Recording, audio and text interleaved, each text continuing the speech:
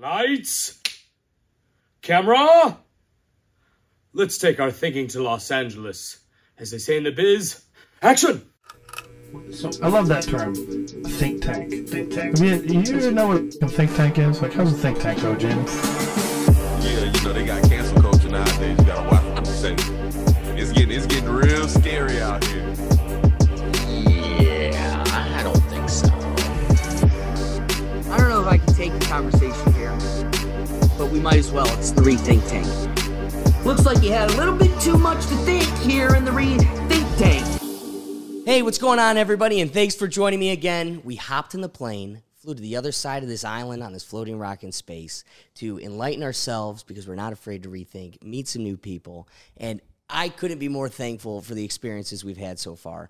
And I owe it all to my new friend, Rhett Lindsay. Rhett, thanks for having me and my good friend Joe Lopez out here in Los Angeles. We are in Los Angeles, California. Thanks for coming out, Alex and Joe. I appreciate it. It's just been a tremendous, wonderful experience meeting you both and to have you out on my side of the world, man, Los Angeles. And you've been nothing but an incredible host. I mean, the tour we've been able to have so far is unmatched. I mean, what do you think of the experience so far? I mean, I'm actually just kind of blown away. I wasn't expecting, Universal to be so friendly.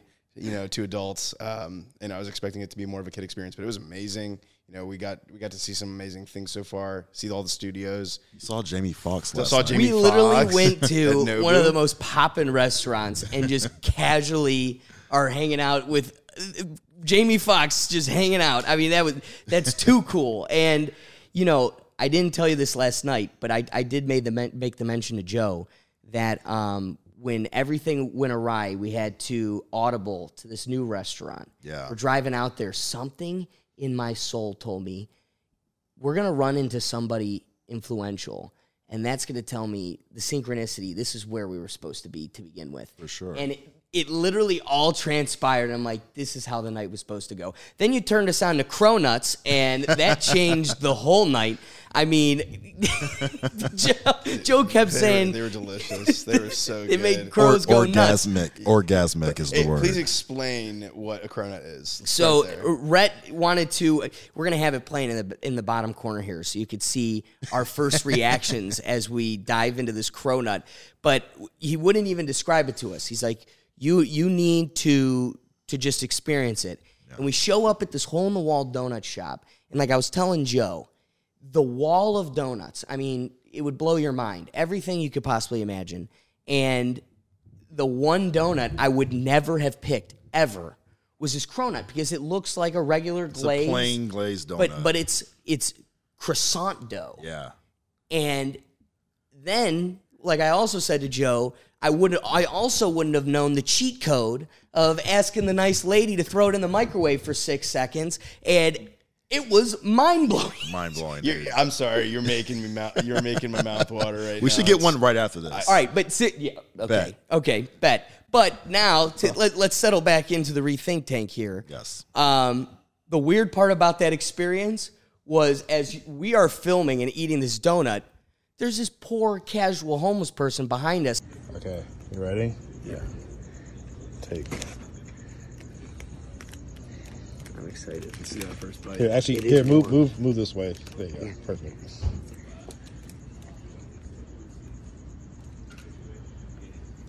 Whoa. That is spectacular. It's so good. Take another bite. Let's see if you can. I want to savor it. You want to savor it? Take your time. Wow. You need to try it. Yeah. All right. Wow. The doughiness of it. It's like a symphony of flavors in my mouth. Did they take pictures of you on the phone? No. We're watching them eat the donut. We're not recording you.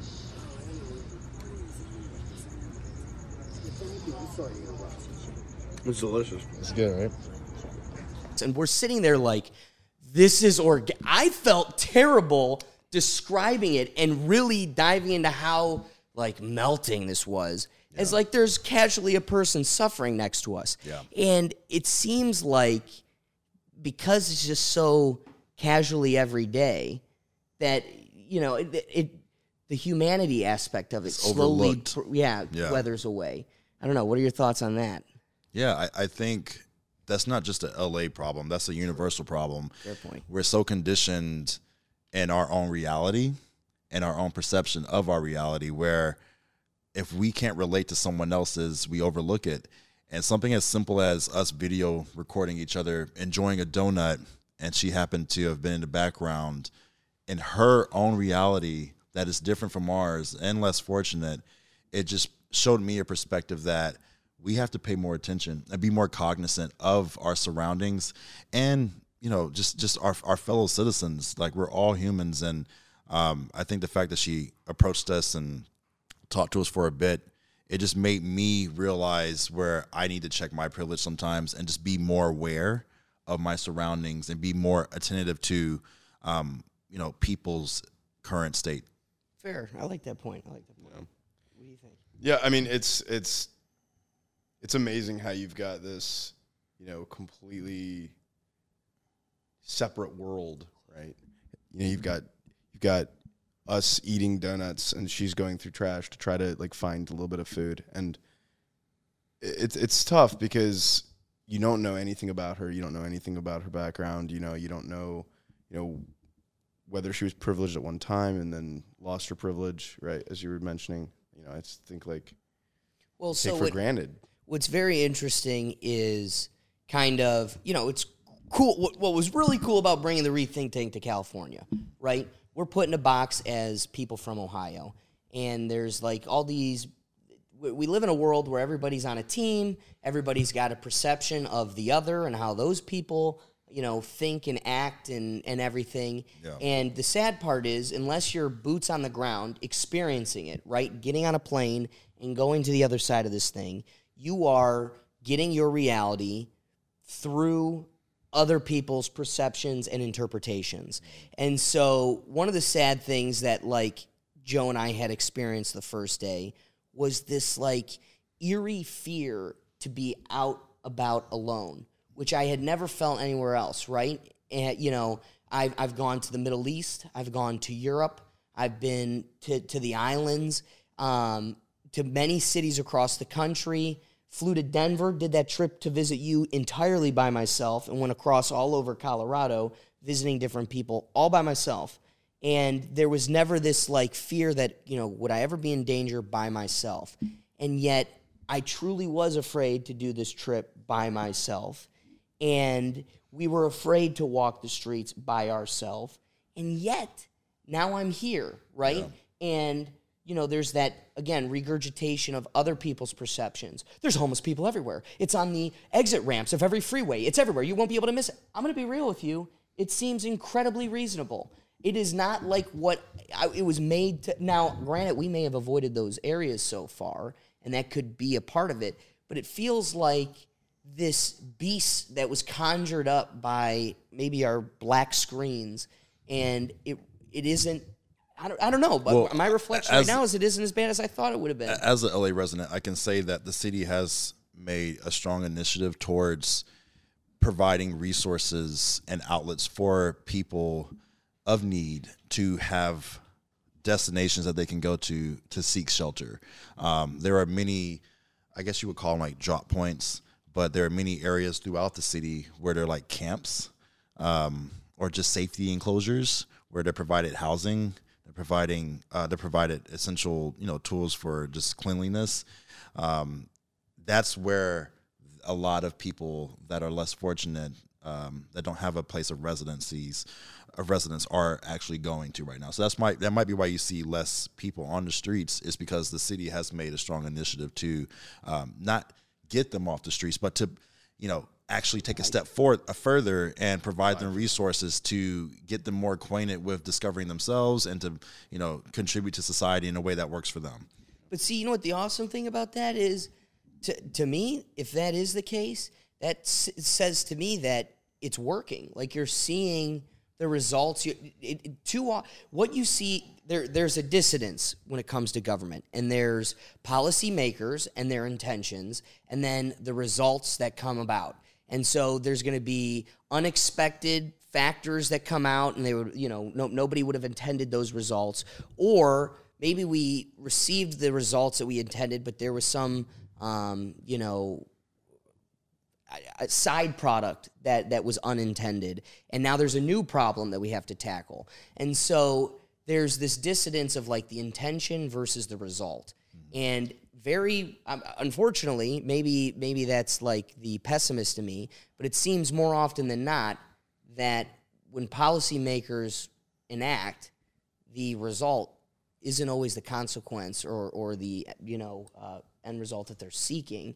And it's nice to finally see that, because I don't know, my perception is totally different than what I intended. Well, yeah, and you have to also realize that the media and what perception they want to portray of Los Angeles, or just any city, but we're talking specifically about Los Angeles and the homelessness epidemic that's happening here. They're going to portray the most extreme version of it. They're not going to really portray what positive efforts that the city is making. So when you come out here from, as a guest, as a tourist, as a visitor, you're expected to see the most obscure, ridiculous version that you've been conditioned to see through the media. And when you realize that it's not that, you're like, well, what's going on? What is this? What is the truth? And I think it's tragic that media plays such a pivotal part in what we make for our perspectives on what's happening in the world. I love that. That's a great response. What are your thoughts? I mean,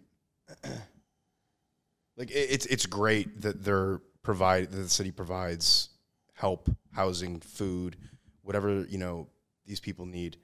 But I think the real problem is attacking the source of the problem, right? Like mental illness, job loss, things of that nature, like attacking it at the source of the problem, right? Because otherwise you're cleaning up, as an afterthought, right? You're like, here, it's like putting a Band-Aid on a wound. Exactly. Is it really 100%. Healing it? Are you doing the treatments needed rather than just temporarily covering it? Exactly. That's exactly right. Yeah. So kind of something that will, once we flush the conversation out further, I think it will kind of reflect back to this point that we've kind of hammered on.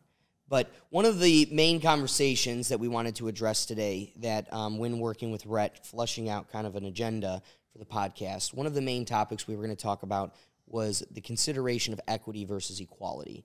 And Rhett, what really drew me to you from the beginning was that you have a strong background in diversity and equity, and you're an authority in this type of conversation, and I think I could have a lot to learn from you. Thank you. When it comes to this conversation, I have my interpretation of the debate or its consideration is equity versus equality. It's a question of equal opportunity versus equal outcome. Well, and it's also a question not only equal opportunity but equal resources and equal and understanding that everyone has circumstances that even if they have equal resources, it still does not make them on equal leveling. I agree. And so that's really something that's complex to unbox, right? Like, I think from a typical landscape, you can say, okay, yeah, we can provide this certain group the same resources. Bam, that's equality, right? But due to certain disadvantages and circumstances, those resources might be allocated. Just because you provide it doesn't mean that's allocated to help everyone get on the same equal footing. Sure, but I agree with you. But the problem that arises is when evaluating that, we don't look at, was everybody given all the equal tools to accomplish that? The way we measure it is the end result, the outcome of the disparity of these outcomes, where somebody is extremely rich while somebody is really poor, and the kind of anecdote that we like to point to is because of whatever privileges or advantages were available to them. So while I agree that is obviously a factor, and it definitely plays a part in our society. One of the dilemmas we deal with is you're at a comfortable place in your life right now, but it took a lot of hurdles and a lot of work, and you had to take all the steps necessary to get yourself there. And so when I sit in the courtroom and there's a 55-year-old man who has had a very difficult life, he's trying to get his feet under him, and again, not denying that there were all these circumstances and mitigating factors that had an impact, at least making it more difficult for him to succeed as others would. Totally agree, those are there. But the other thing that is also at play here is like human nature. And so when the judge looks at him and goes, you know, there are places all around here, you know, we're in Cleveland at the time, there's places all around here dying to hire. You could, in fact, get a job at Target and get paid more than one of our lower level employees at the court. So there's some really great lower level jobs that are available to you. And when she looked at a guy and said, you should really have you considered working at McDonald's? I, very much resonate with the feeling of scoffing that off, of like, come on now, I'm a 55-year-old man. But also, here's the dilemma we live in, Rhett, is that I worked at Sprint, and people would scream at me, this service sucks. And I'm like, yeah, it's Sprint. I have AT&T. Of course Sprint sucks. That's where we're at. And I had the crummy jobs. You know, I was paving driveways and doing physical labor. All of that to get myself to law school and now to a prominent position at my court. So I'm not sure I'm following what your question is. No. The point, not even a question. The point I want to draw upon is when we have a society, and while I will totally respect the feeling of a 55-year-old man going, I'm not going to work at McDonald's. But then we have these other debates and conversations that arise of like universal basic income and how we want to give people money so they can be creative and do things like this in Hollywood and reach their dreams and everything. But what we also need to acknowledge is a society, a working machine, a hive like this, needs to have jobs for 16-year-olds. And it's a shame we have a society where grown-ass adults are doing 16-year-old jobs, but a society needs to have jobs that aren't living wages. So that then comes down to how do we get these people in a position where they are thriving outside of that? And so when you're 55 and you've neglected doing the 16-year-old's job for 40 years, what do I owe you when you look at me and you go, well, I don't want to have to work at Sprint? And it's like, well, I already did that. Well, no one owes anyone anything. Like, life is already hard, and life is about doing what as best as you can for yourself with what you have. I think when it comes to advantages and choices that we make on our careers or job opportunities, who am I to judge, right? Like, who am I to judge that the 50-year-old doesn't want to take a low-wage job at McDonald's? He has every right to make that judgment, but that doesn't mean that he is taking away from the system because he doesn't want to work something that he might not feel comfortable doing.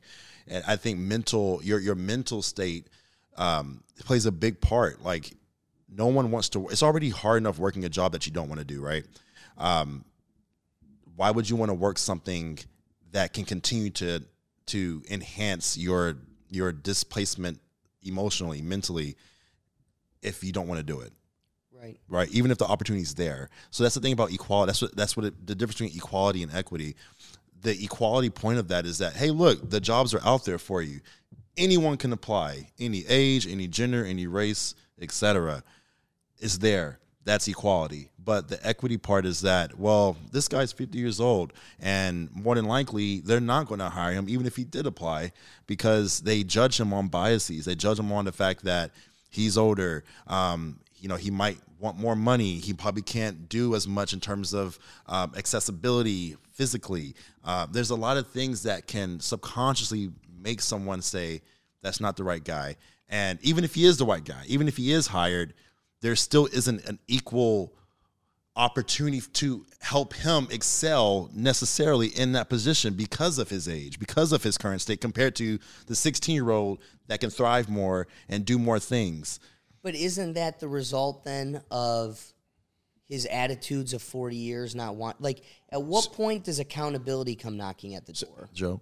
I want to like chime in just and please. maybe make a distinction. I think there's like financial opportunity, but that doesn't like necessarily equate to, you know, other opportunities, as you were saying, like accessibility, right? Like you never know what someone's background is, right? You don't know, you know, whether they maybe had some disability that prevented them from doing something. You don't know whether they, you know, were, you know, maybe the victim of, you know, racist behavior. You don't know, you know, there's all these factors that you need to consider that aren't necessarily, you know, financial equality and like financial opportunity aren't the same as, you know, they're very different. Right. But again, I think, and I think in a social conversation, in a social narrative, it's important to keep those considerations alive. You need to focus on those. The problem only gets worse if you ignore it. Totally agree. But then on the macro scale, when you zoom out and look at a society, I want to just make a narrative here. China they need our individuality and freedom to progress in their technology and their evolution. They need our innovation, and they steal it through patents and copyrights, and they are literally growing and thriving off of the backs of our evolution. I am of the belief that evolution only comes from an environment that promotes individuality, that promotes productivity, and you know, what helps that thrive is community and everything else. But when it comes to, I agree with your point that there's a lot of other things that have a severe impact. But the society, when we're lawmakers, policymakers, we want to have an impact that affects the grand scope of all lives. Sure. The thing that we need to remember is you are going to stifle that growth when you say to a Jeff Bezos or an Elon Musk that you don't get your rockets at the end of this road. I agree with you that it's a problem that we're becoming so polar. When our finances are becoming so what's the word I'm looking for? Like centralized. It's like a monopoly of money and power. Like, I agree with you. That's a problem, and it kind of only goes that way through capitalism. So maybe you do need some socialistic check to keep it somewhat even. But we also need to agree that you're not going to get the drive and the success out of your producers if there isn't some benefit and there's no benefit to your work. If me and you are getting the same, and what's my motivation to evolve and progress past you? So you're like, again, like we're on the like financial equality here, right? Is what you're saying, like, right? Like you're putting on everyone on a same playing field, but like you don't. I mean, but that's not necessarily. It's. You're not trying to restrict people's growth and success. You're trying to promote people that need. And how do you do that? There's gaps. Well, you do that with ERGs, so like employee relations groups. Every company wants their employees to excel. Like, their bottom line is to keep employee retention high and to make sure that people do feel included in an inclusive environment. Hopefully, there are resources in place, but a lot of times people either don't know how to seek it out because they're unaware of it, or the company's not really pushing it. So they have it created, but they're not really pushing it, you know, and that happens a lot, especially within tech, where it's there to serve a purpose, to have a check mark off, but they're not really advocating for people to actively participate, actively join. And that's what creates this disconnect where, again, to equity, where you are providing the resources, but some things are getting, those resources are being allocated somewhere else where it's taking a disadvantage from the other person in that group, and they're not equal. So the goal is to help the person that is of lower accessibility to make them equal to everyone else with the resources that are given.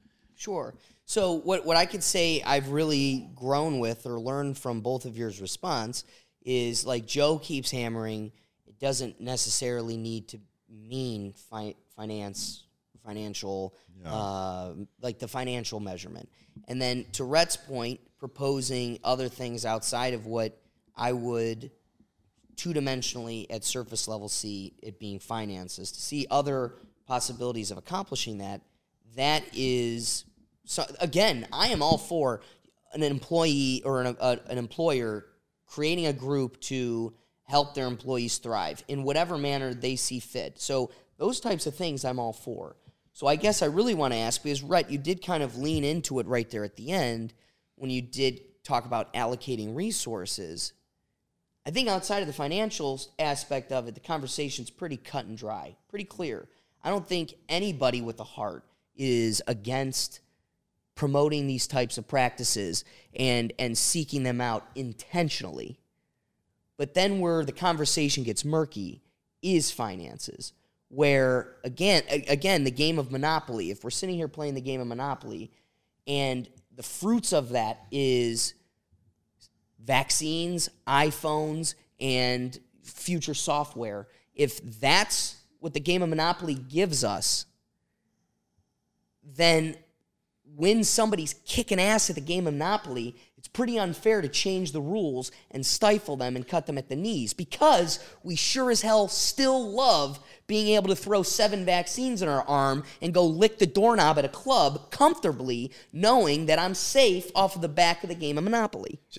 But I think, again, like, I don't think it's not about stifling others. It's about promoting the gaps that others when I have, go, right? Like, I'm with you. How do you do that? And if it comes down to allocating resources and finances, that changes the conversation again. Let's maybe, I'm curious. I want to hear your opinion, right? Like, so in the workplace, right? If I give you a staircase, right, and everybody can use that staircase, great. That's equality, right? Like, everyone can go up and down the staircase. Now you've got someone who maybe has a disability, they're in a wheelchair. Yeah. They don't have, like, they still have access to the staircase if they want. Like, everyone's got access to the staircase. But now they are still disadvantaged, right? Correct. Regardless of whether you've provided something that was supposed to be for everyone, they still do not have the same opportunity to get to the top of, floor 2. Right. So what does that wheelchair lift look like? Well, so besides a program in the employer that I think all of us would unanimously agree on. So when you say implementing these support groups and programs would be the wheelchair lift up the steps, I'm fine with that. But then when it comes to, trigger point here, but when it comes to reparations or, taxes, and there's a financial aspect. I think those are two drastic worlds. They are. Very drastic. They are. Very different. But I want to draw upon the extremes because, again, your narrative is so clear. Anybody with a heart goes, get the person with the wheelchair up the steps. But my question is, and that's what the nitty-gritty is, when you really get into the uncomfortable piece of the conversation, is what does that wheelchair lift look like? And I think we all would agree, as we all agree that program is beautiful. The programs and support groups, we want them, they're beautiful, they're perfect. But I think deep down we all know in our hearts that ain't enough, right? No, I mean, but nothing's ever enough. Like, there's always work to be done. Right? So it's really unboxing how do we do that work with allocation of resources. And that then does come down to finances. It then does come down to network. It then does come down to districts. It breaks down so much. So I feel, to your point about equity, especially within the workspace, it really is on the backs of the executives to understand their people and to listen to their people. Listen to the people that are making you money, because at the end of the day, you can't survive. Your company can't survive without your employees doing their work productively, being happy with their work, and staying there, period. So you need to listen to what their needs are, what their wants are, and what their goals are. If you have those three things aligned, I feel that success is definite for everyone. And I think, like, on exactly what you're saying, I think a lot of it is about taking into account someone's individuality, right? Mm-hmm. I think you're not just providing something as a blank slate for all of your employees, but you're really getting to know them, getting to know their goals. How do they want to grow? How can you best support them for them to achieve their goals, right? It's not about hindering other people, right? Like, everyone is going to have their own goals, their own separate financial situation, right? But it's about bringing out the best in your employees and like promoting them and helping them succeed, right? It's about helping everyone succeed however they individually need it. I think it's more granular than just I'm going to provide a comparison on Joe's note. So imagine, we're all friends here, right? Imagine you guys come out here, and for me, the best way that I can show that I am being of resource to you is, hey, you're here, here's some money, go do your thing. You're like, hey, Rhett, can you give us a tour of the city? No, but I can have a car. I can hire a service and do it for you.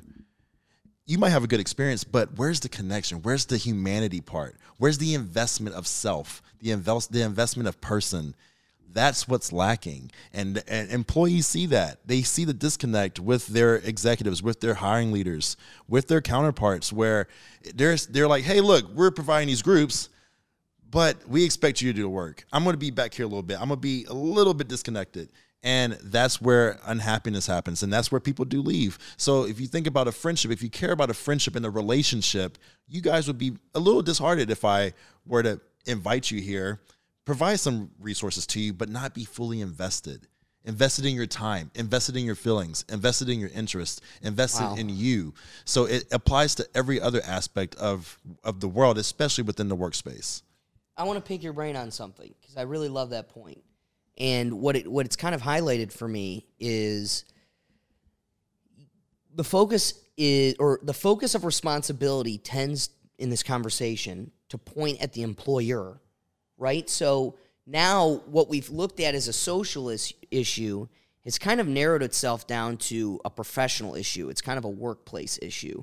We've kind of projected it on a society communal issue, but really the heart of it is in the professional sector. And I don't know, to me that's very interesting because it seemed like because you got to understand, I come from this philosophy background. So when I tune into equity versus equality debate with, like, say, Jordan Peterson, he's coming from like a social philosophical perspective. So it's one of these like governing people social types of perspectives, where the reality is it's more narrow than that. Yeah. It's an employee relationship, because really once you get to the bottom of the conversation of society, it all tends to, this is only fixed when you're at work. Like, that's where it's at. This issue starts and ends at work. It's, in my opinion, Alex and Joe, it's just a relationship issue, period. It stems from the household to me. It's the household.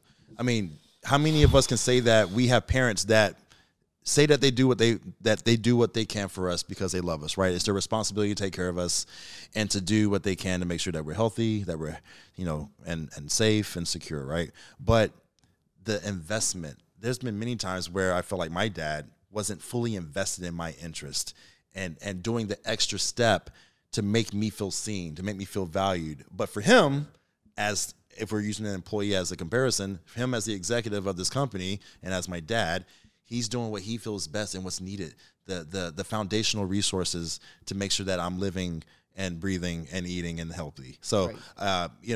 I think relationships is the thing that starts off in the household, and that's where we get our foundations of what a good relationship looks like and what a bad relationship looks like.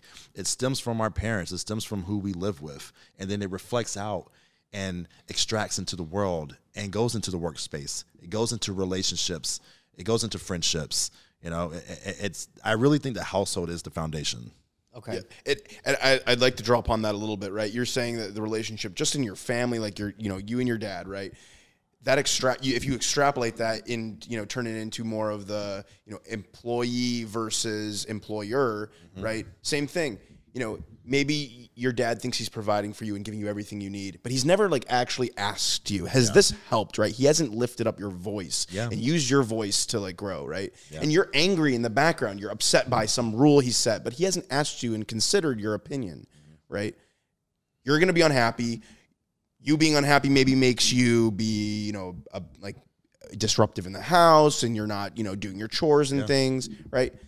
But maybe come to find, if he was to ask you about what makes you happy and like how can he help you the best, maybe you improve, and that makes him happier, right? So it's a mutually beneficial relationship. Same thing in the workplace, right? Yeah. Employer asks employee, hey, what can I do to help you? Then you work harder because they're actually considering your viewpoints. 100%. And you want to output, right? Like the other day when I was working, I'm so happy to provide for my employer because they provide me with the opportunity to be successful, and they ask me how I can help them. So, and that means the world. And unfortunately, in positions of more responsibility but lower pay, that type of care, that type of allocation of concern doesn't exist really. And so that does cause more disgruntlement, that does cause more resentment, that does cause more pain for those people that work in those tend to be blue collar positions, you know? Right. No, I think that's a great point.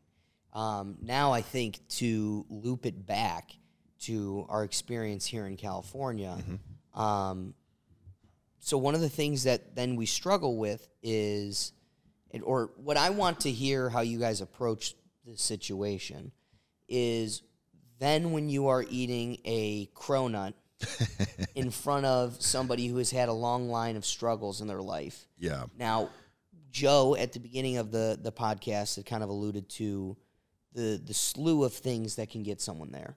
Financial hardship, familial issues, mental health, obviously, and it's an onion. There's layers to it. It's not just one of those things. Correct. So here's the dilemma we have. Again, I can't project onto any given one of those things because it's going to be a combination. You don't know which it is. So when you've got a giant population in your community that, A, doesn't want to work, or B, has a mental health issue, cannot do it, C, has a physical issue that prevents them from doing it, familial issues, financial issues, whatever it is, pick amongst them, combine them, however it is. They're all different. They're all different combination. How do you create equity in a situation like that where people can't work, people don't want to work, this whole thing, and then as a society with empathy that wants to care for people and make it fruitful for everybody, you're still stuck picking up the pieces for them? I have a perfect answer for you for this. Example being the young lady that we saw last night where we were getting the donuts. To your point, how do we create this equity? How do we fill in this equity gap for someone like her? Perfect example. How she currently looks, she cannot walk into even a McDonald's if she wanted to and ask for an application to apply and get a job. Good point. And you know why? Because of the bias surrounding what she looks like. What is she wearing? How's her communication? Does she have a place of residency? Does she have a current job? Transportation. Like so many factors that make it hard for her to do it. She might have the will to want to, but she knows that the current state of how she is and the resources that she has, it makes it damn near impossible. So we have to be more empathetic to, it's not that most people don't want to work, it's that most people don't have the accessibility to have equal opportunities to be seen for that opportunity given where they're currently at, because it's so hard to get out of that if they don't have money to go to a hotel, to take care of themselves, to groom themselves, to buy clothes. Like there's so much stacked against them. So what answers that, or what solves that problem? I think more shelters? No, I think just creating more outreach programs and governmental money that goes to those programs to help restore people back into society in a way where you're not just throwing them out. You think about kids that live in the foster care system. Once they turn 18, they're systemed out. They just expect them to go out into the world and that's to be a child. successful. That is a It's a child. child that's had so many limitations and setbacks in their lives and experiences that hinder them from being able to do just that. And so, I again, it goes back to humanity. We have to be very cognizant and aware of everyone's situation. And even for me, when we were out there last night getting the donut, my lack of self-awareness, not only of myself, but of the environment, it took her saying something to us for me to realize that, yeah, I was filming you guys eating a donut and she was in the background. That wasn't cool. But I let my lack of judgment, because of my privilege, not recognize that at the time until she had to say something, you know? Right. And to be honest, like I think, like, based on this conversation, we can kind of look at, you know, just when you turned 18, did you have to leave your house? Like, no, you had a place to live, right? Mm-hmm. And you Listen, I'm 28 and I'm behind whispers. I'm going to talk about how I'm still in that basement. but like those things that maybe you don't think about. Like, it's like you were at 18, you still could go out and like get a job. You had access to clothes and things. If we started blank slate right now out of foster care, I'm 18, right? Like, I don't like maybe necessarily have a place to live right off the bat. Like, I have to earn money. And if I were to go to McDonald's, and even if I wanted to bust my butt, right, I go work at McDonald's, I'm making, I don't know, $12 an hour. Is that enough for me to put a down payment on an apartment? Because they require, a security deposit, right? 1 month's rent, and you have to be able to pay like for that month, right? Hopefully you have a good credit score if you have a credit established. Yeah, but out of foster care, I mean, I unfortunately, this is not the space that I'm familiar with, so I don't know. But like, you know, it's whether you want to work or not, you're starting from like a much lower valley. Yes. Right. And we all can agree that we all come from privilege. Some 100%. sense of it. There's different levels of privilege. And I'm not speaking just white privilege. I'm speaking of just privilege of existing and living a life. I agree. You know, we all come from that. And our parents have set us up in some degree to be successful when we either graduate from high school or higher education. A lot of people aren't afforded that. And if they are afforded that and they fall off on the wayside, you know, at some stage in their journey, that's not for me to judge. What for me to do is to really figure out how I can help and how I can be a contributor to them getting back into a place of being a contributor to society. Yeah. And I love both of those points.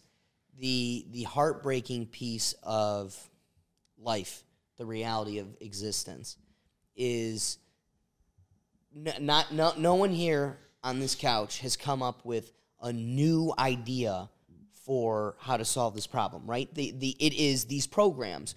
So we know what the answer is.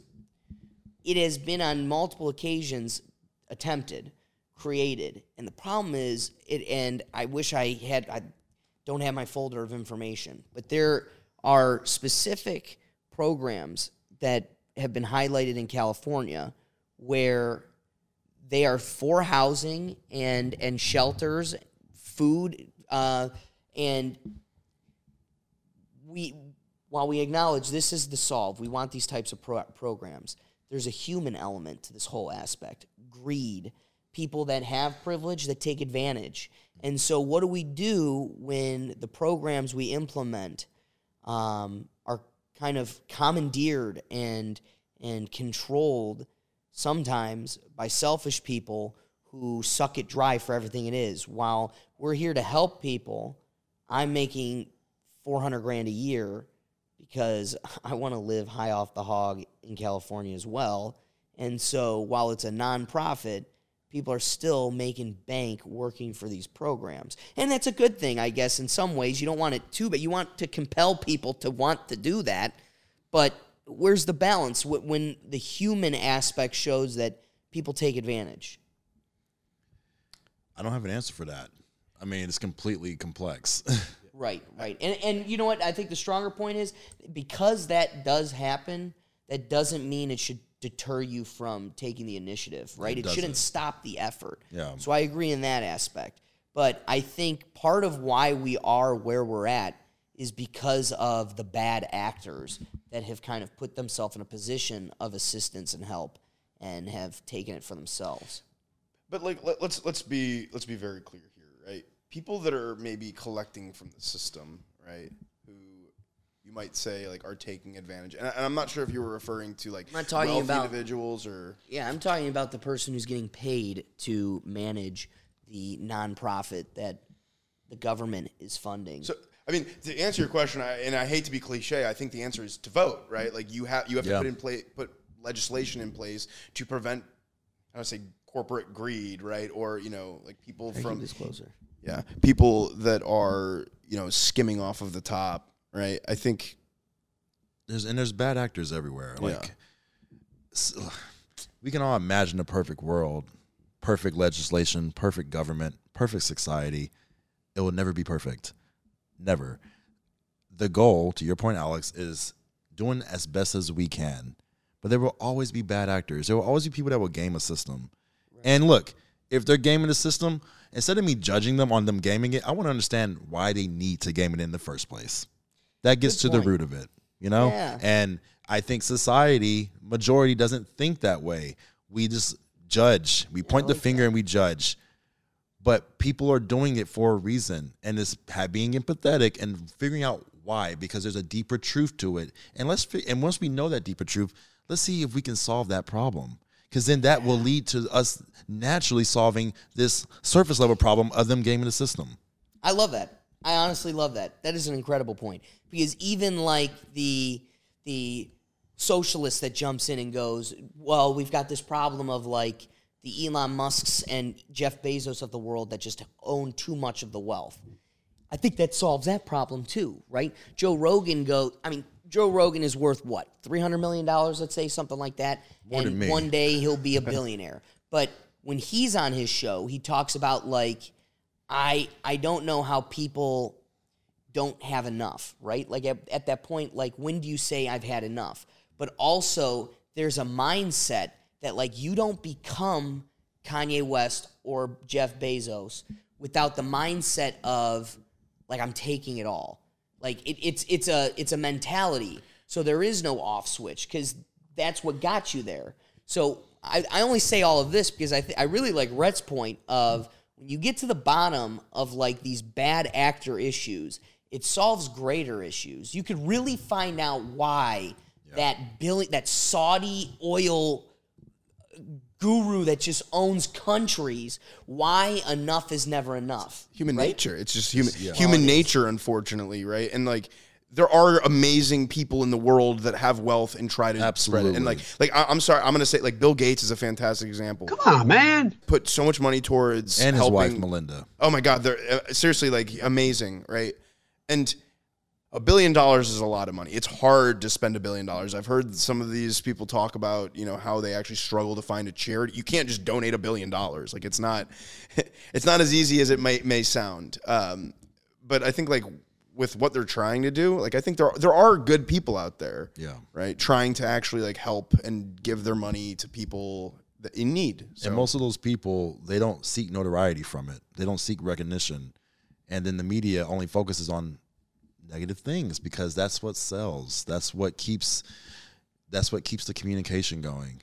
So we have to remember that there's a lot of good happening in the world, but we're just unaware of it most times because that's not what's being presented to us. I love that. This was a strong conversation topic, and I like you presenting it in that way because that gives us an opportunity to pivot. Something more, maybe a lighter note as well.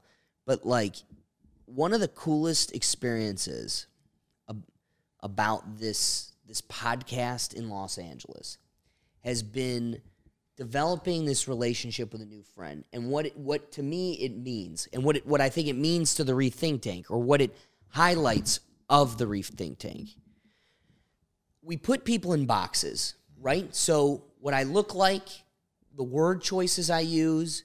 I mean, no offense, Joe, I came and visited you, and you literally looked at me and you were like, under whisper, you grabbed me to the side, you're like, please just don't talk about any of your beliefs. I don't want that. Oh, and to me, one, it was like, man, that really hurts, one, because it's as if I don't have the ability to control myself in a social situation and monitor the different personalities. But why it really stood out to me, or what it highlighted for me, is this inability to, or a fear to cross the, not you, maybe people around you, but a fear to even expose yourself to what you've already projected as the other. You've turned it off. They're the other, and now I can project whatever I want onto them. So I can plug my ears and la, la, la. I don't need to hear what you have to say because I already have my perceptions and beliefs about what you're going to say. And what the coolest thing is, and on surface level, this conversation should never have happened, right? This should never have transpired. I'm from a flyover state with the basket of deplorables. Should be easily forgotten. The ideas I hold are dangerous. We don't like them. And society tells us we're different. I don't know, Rhett. I've spent a whole weekend with you so far, and I've seen nothing but commonality. But we live in a world that tells us we're different. We have our different interests, and like whether it be sexually or intimately, whatever the case may be, we're very different. This conversation should never happen. What was really cool to me is I had a conversation with somebody who's politically different than me. You watched the episode, reached out to me, and we started a conversation. And that snowballed into a relationship.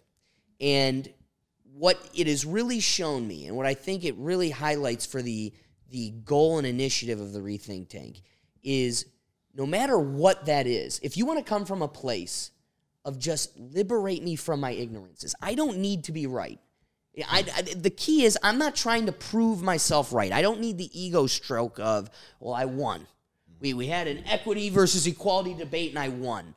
I don't want, the real key is, and this comes down to like a thing I always say, there's no such thing as stupid questions. If you want to ask what color is the sky because you don't know it's blue, but you're afraid to look stupid, it's best you look stupid before you continue moving on not knowing the sky is blue. So I want to just be liberated from my ignorances. And the beautiful thing is when you always come from that place of open heart, genuine vulnerability, the experiences, the relationships, the path that it opens for you and presents you is remarkable. And I really do. I believe you could probably befriend anybody, depending on the circumstances and the way at which you first meet or you engage. But I really love that we were able to make something like this happen. Go to the other side of, Ohio, the way they look at Californians. To be able to come over here and talk to somebody who would be on the other team, that we should never have this conversation, I think really highlights, the beauty to your point you were making as we concluded the equity. And it's just trying to approach people with concern and care, and I guess empathy. I don't like using the same words. I like that there's differences between us because that allows for space to learn. And when there's too much commonality, what can I gain at the end of the day? Probably very little. I can relate, but what am I gaining? And so I like when, and at least for me, I always make a cognizant effort to just want to learn. And to your point, like you said, you want to really rethink things and be in a position to learn and understand. You don't have to win all the time and be right.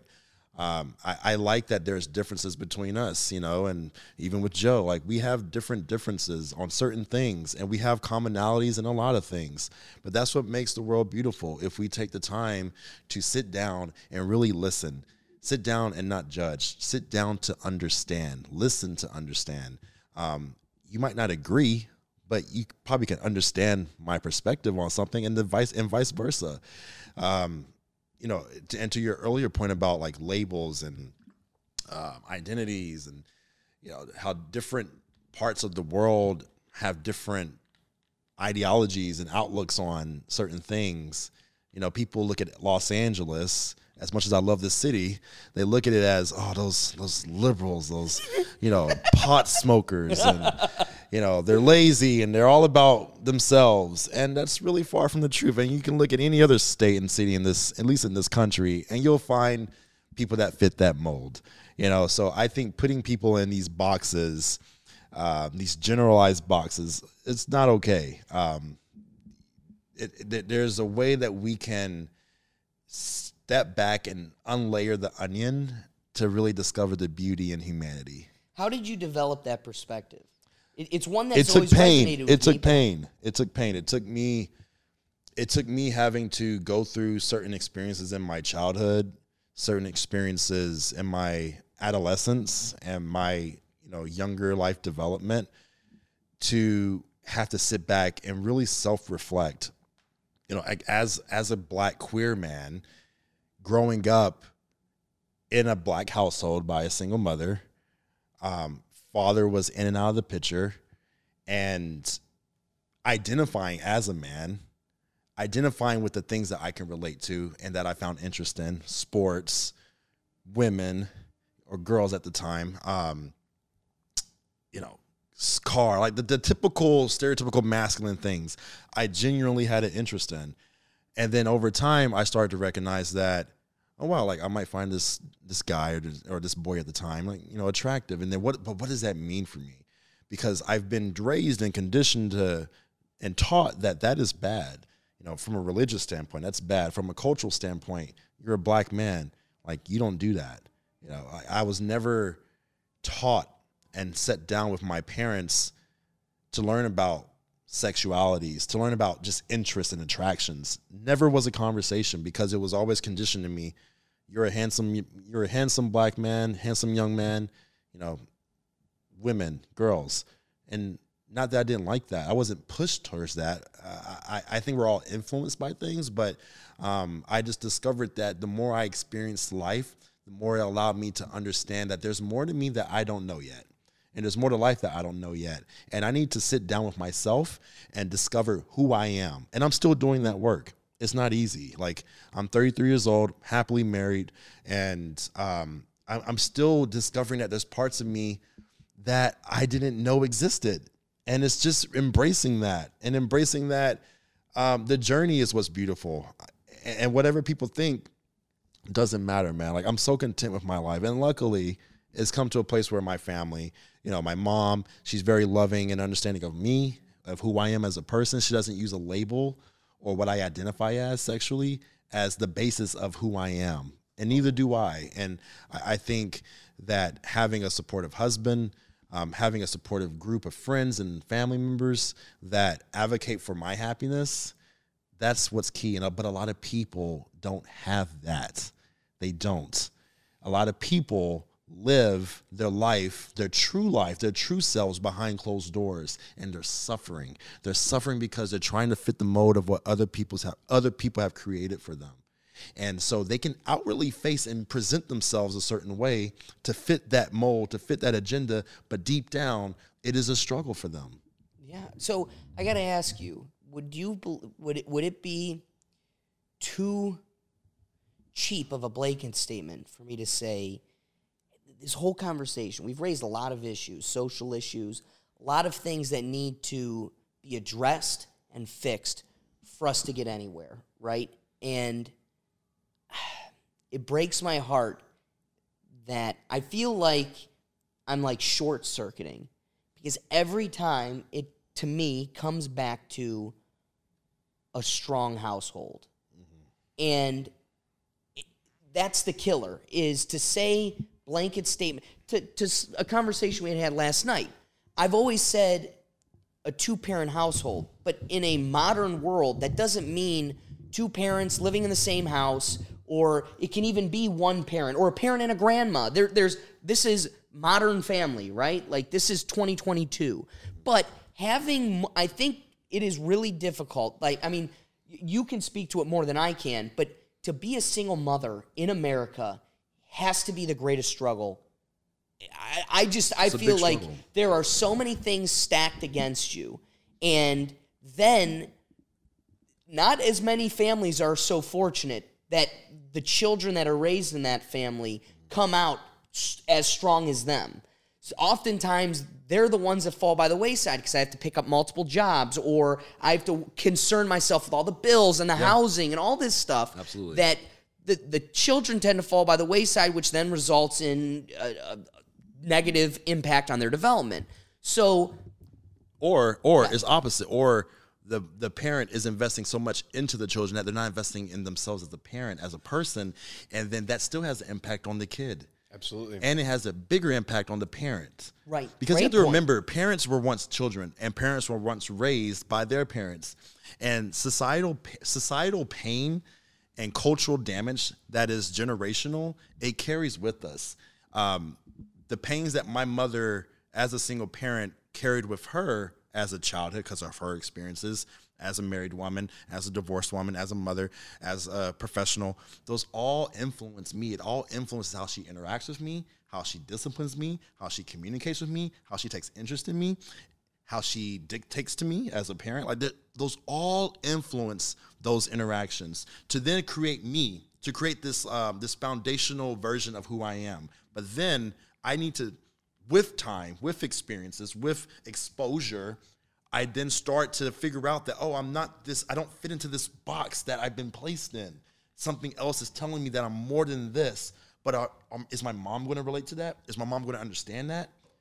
Are my friends going to understand that? Is my social group going to understand that? That plays a huge part in people's mental, in their psyche, in their emotional development. And some people take the chance, they take the risk, and they say, you know what, I'm putting me first. Fuck everyone else. I'm going to learn who I am and embrace that. But most people, they say no. It's easier for me to present the way I need to present myself and do me behind closed doors, no matter how much it hurts. Yeah. And that's what's sad. Yeah. That's heartbreaking. And this kind of goes back to like what you were talking about before about like society, saying that we're all, different, but like, we are the same, but it's like, I think it's kind of both, right? It's you've got commonalities, but you could never replicate someone's experiences perfectly, right? If you took every single moment that he's ever been through, right, and like just put it on a giant timeline and tried to like replicate that with someone, like whether you think you have similarities or differences, you could never understand truly what that person has gone through and all of the butterfly effect that has led them to where they are today. Correct. Right. So I think it's I mean, the butterfly effect literally put Joe in the same seat Kanye West was interviewed in like a week and a half ago.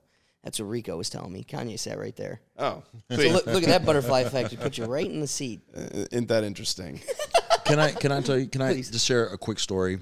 I think it might help kind of relate and bridge everything together on this topic. Everyone's childhood, everyone's life experiences are different. You are only in control of your actions. You might be able to influence someone, but you can never control their outcome and what they're going to do. I've always resonated with this message of you're responsible for your reaction. Your reaction is your responsibility. You're not responsible for how someone chooses to react. And at the end of the day, life is hard. We have all, I'm sure, experienced loss, unexpected loss. We've all experienced heartache, but we're here. We got through it. And that's all you can do is just continue forward and accept the reality for what it is. And I like, back to the Carpe Diem, right? Like, hop in a tin can and fly to the other side of Los Angeles. Like, do what your heart tells you always. Yeah. To lend to that, I mean, the unfortunate part, I really like what you've kind of emphasized is part of the struggle is finding out what your heart wants. Mm-hmm. The other part of the struggle is then once you know what your heart wants, taking it. And depending on what it is that your heart wants, that can sometimes be significantly easier than others. Yeah. So, right. And I think that's the thing. We have to separate what people choose to identify as compared to who they, and compared to what they feel inside can be two different things. You're not the label that either is thrown on you or that you choose to identify as. Like, you have to just know who you are deep down in yourself. I think a lot of it is societal pressures, norms. How is society going to view, who I am? I think people tend to shelter who they truly are because of external pressures. But you know what? I think that battle, what you just brought up, unfortunately, I don't think that battle ever goes away. It doesn't. You're right. Look at Socrates. Why I think the story of Socrates is the most poetic and, honest to God, the backbone to this show of what my heart sees this show as. Socrates, all this guy did was walk through Greece asking questions. Why are you doing that? What do you think of the new politics or the new? And he would just roam the streets asking regular ass people. That's what this show is. This isn't I'm Joe Rogan, I get to talk to Elon Musk. This is regular people, and that's how you really get to the heart of things. And the state was threatened by him provoking thought and opening the minds of the populace, the masses that weren't thinking at the time. And the state was in control of religion. And so as he was going through asking all of these deep questions, the state stepped in and put him on death row. They had offered to him exile because the penalty was that he was questioning the religion, the state religion. Sure. And so, instilling doubt in children into the state religion. So he was confronted with exile. And instead of being exiled, he wanted to die on the cross of, no, you're going to kill me here in Greece. And he spent his final days in a cell, and he was with Plato and Aristotle, and there's writings to that effect. All right, I needed to butt in for the nerds that actually care, but Aristotle would not have been there. Plato was there. Socrates dies. Plato then teaches Aristotle. That's the order of things. You're welcome for the philosophy lesson. And he died in Greece because, now to the point, why I raised that story, I don't think that struggle ever goes away because there is a nature to the human existence of we need each other. We need companionship. You will lose your mind in solitary confinement. Children are broken from the beginning if they aren't coddled as an infant, if they don't have the proper nurturement that we need. There is a nature that, like, we need each other, community. Correct. And so I don't know that problem ever goes away. It doesn't go away. I think someone's always going to get hurt, right? There's going to be pain somewhere, right? Whether or not it's because, we're talking about like the example of like coming out, right? Like being gay. And I've never had like I'm not gay. I don't. Sorry, excuse me. Bye. I apologize. You're good. But coming out into society where maybe you're not straight, right? 50 years ago is very different than how it looks now, right? There's still there are still people who think that it's terrible, it's awful, like it shouldn't be a thing, it should be outlawed, whether that's because of their religion or how they were raised. Yeah. But we're progressing, right? I think as a society we're moving forward. It's about a funny thought you put in my head was, last night we were talking about how kind of what Joe was alluding to is maybe 100 years ago, the social standard was totally different. And we kind of acknowledged it last night that, like, the Romans, before they would go off to war, would jerk each other off and then they'd go out. And again, you'd probably go, that was the norm. There were plenty, they wanted that. But then also, I'm just picturing the guy that was not about it at all, but also didn't want to be socially ostracized. It was like, fine, let's fucking do this thing. Just don't kick me out. That's funny. That's quite an interesting perspective. Yeah, it is. Right? It is. Because that's I think the highlight I want to make is it's going on everywhere. Like, everybody's got their struggle. I think we look at, like, the masses, norms, right? Norms are only a thing because it's a majority of the populace that holds that norm. They wear their pants this certain way. They talk this certain way. Whatever the norm is, the term, that thing, only exists because it's a commonality we all share. Yeah. So those things change with how we approach them. And so, I don't know. Unfortunately, it seems that it boils down to the utilitarian perspective again. Yeah. Maximizing happiness for the majority of people. And the scary part about utilitarianism is when the happiness of the majority of people is somehow a bad thing. Like, whatever brings them happiness, when it's bad, that you're putting a lot of faith in what makes the masses happy is a good thing. And the scary thing is when, you have a dumb society or their heart is in the wrong place. When you focus on maximizing happiness, not always what makes the society happy is what's good. Sure. So something else that you have to keep on balance. But I don't know. Life is hard. That's I think we it. can all agree with that. And we can only play the best cards that we are dealt. I think pain, there is a lot of beauty in pain in a sense where if you're open to analyzing that pain, you will explore that there's beauty because there's growth that can come from it. I think about struggle. I think about tension, right? Like without tension, without the struggle of need and want, there can't be growth. You look at a plant that starts off as a seed without the struggle of getting through that shell, getting through the soil, the need to get to the surface, the need to get that sunlight.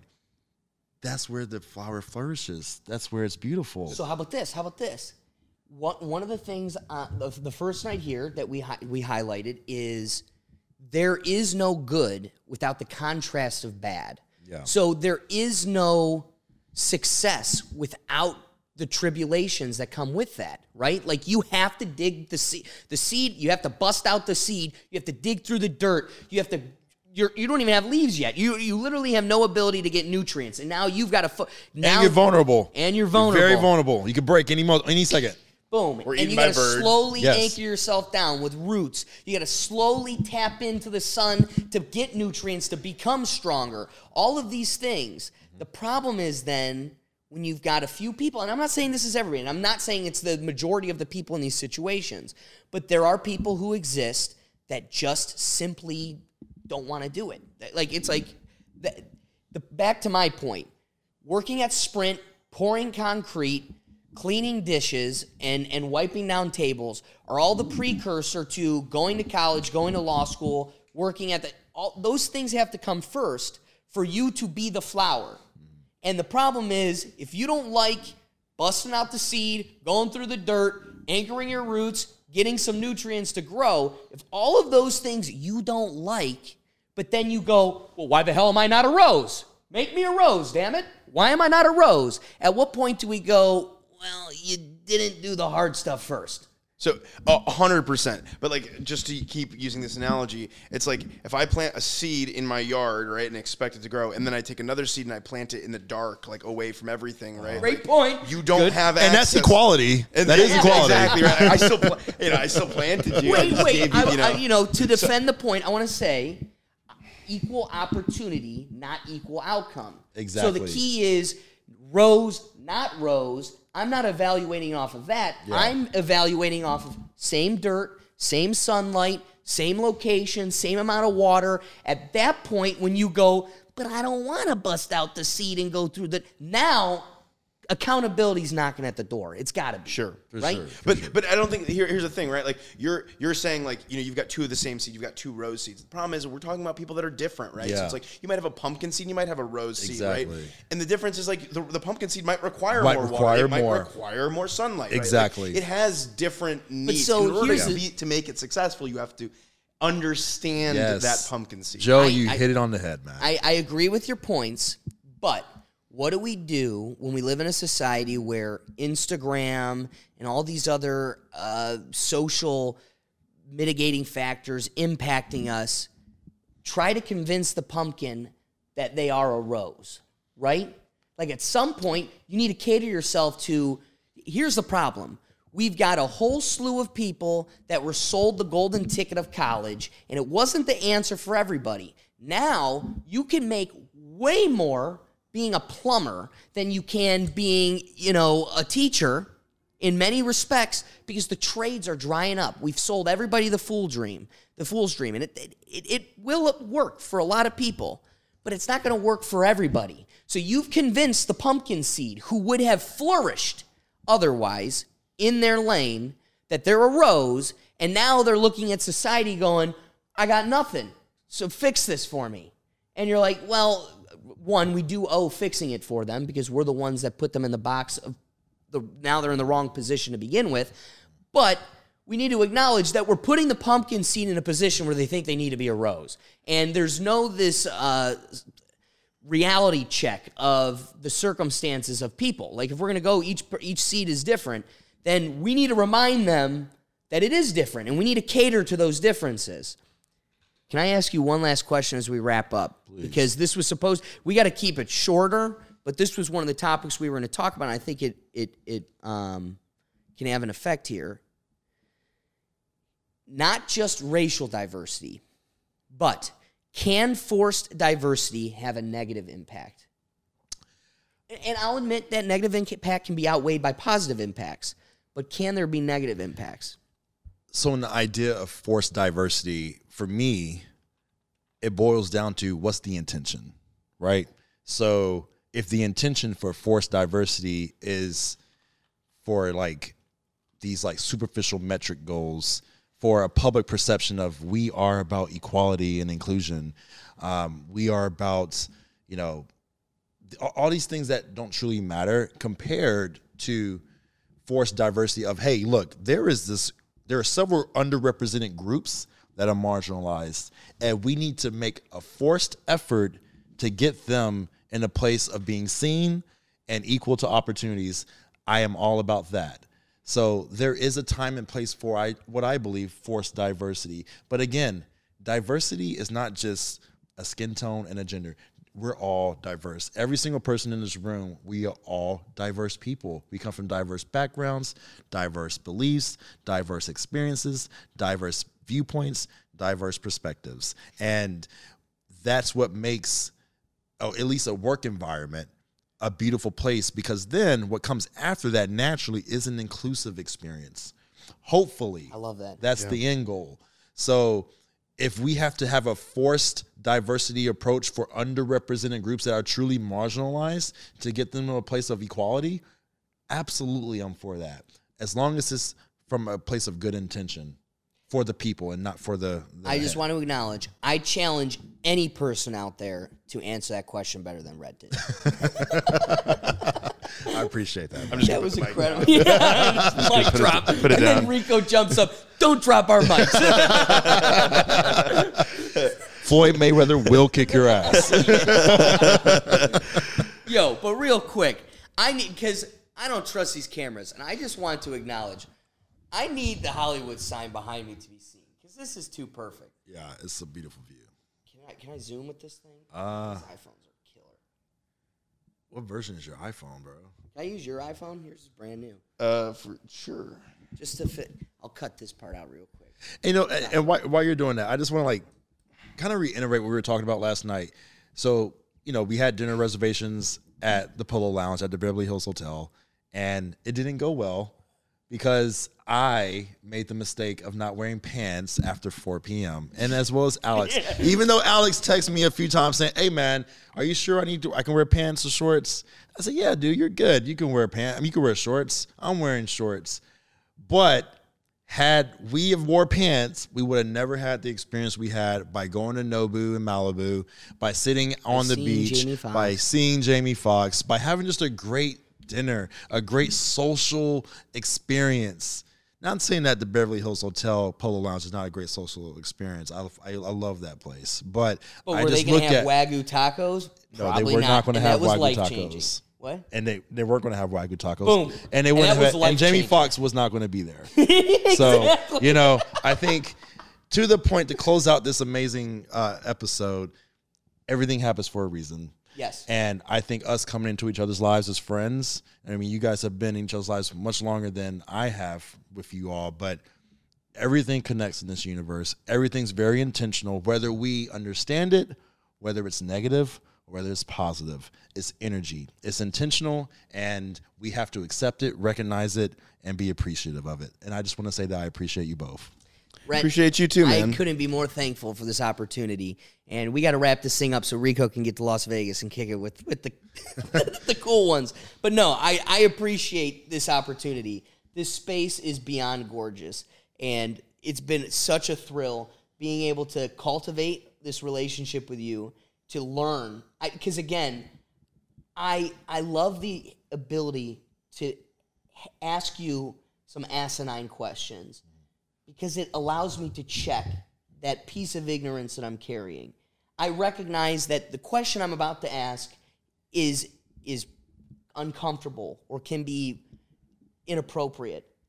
But to have somebody that allows that, to just liberate me from my ignorance, I couldn't be more thankful for that. Joe, thank you for coming here and tagging along on such a journey. Yeah. And what's so funny, dude, is there's something very poetic to you being on this podcast because it goes back to 2018 when I started this thing and I was in my basement. And do you remember putting tinfoil hats on? I we do. did our Space Odyssey episode.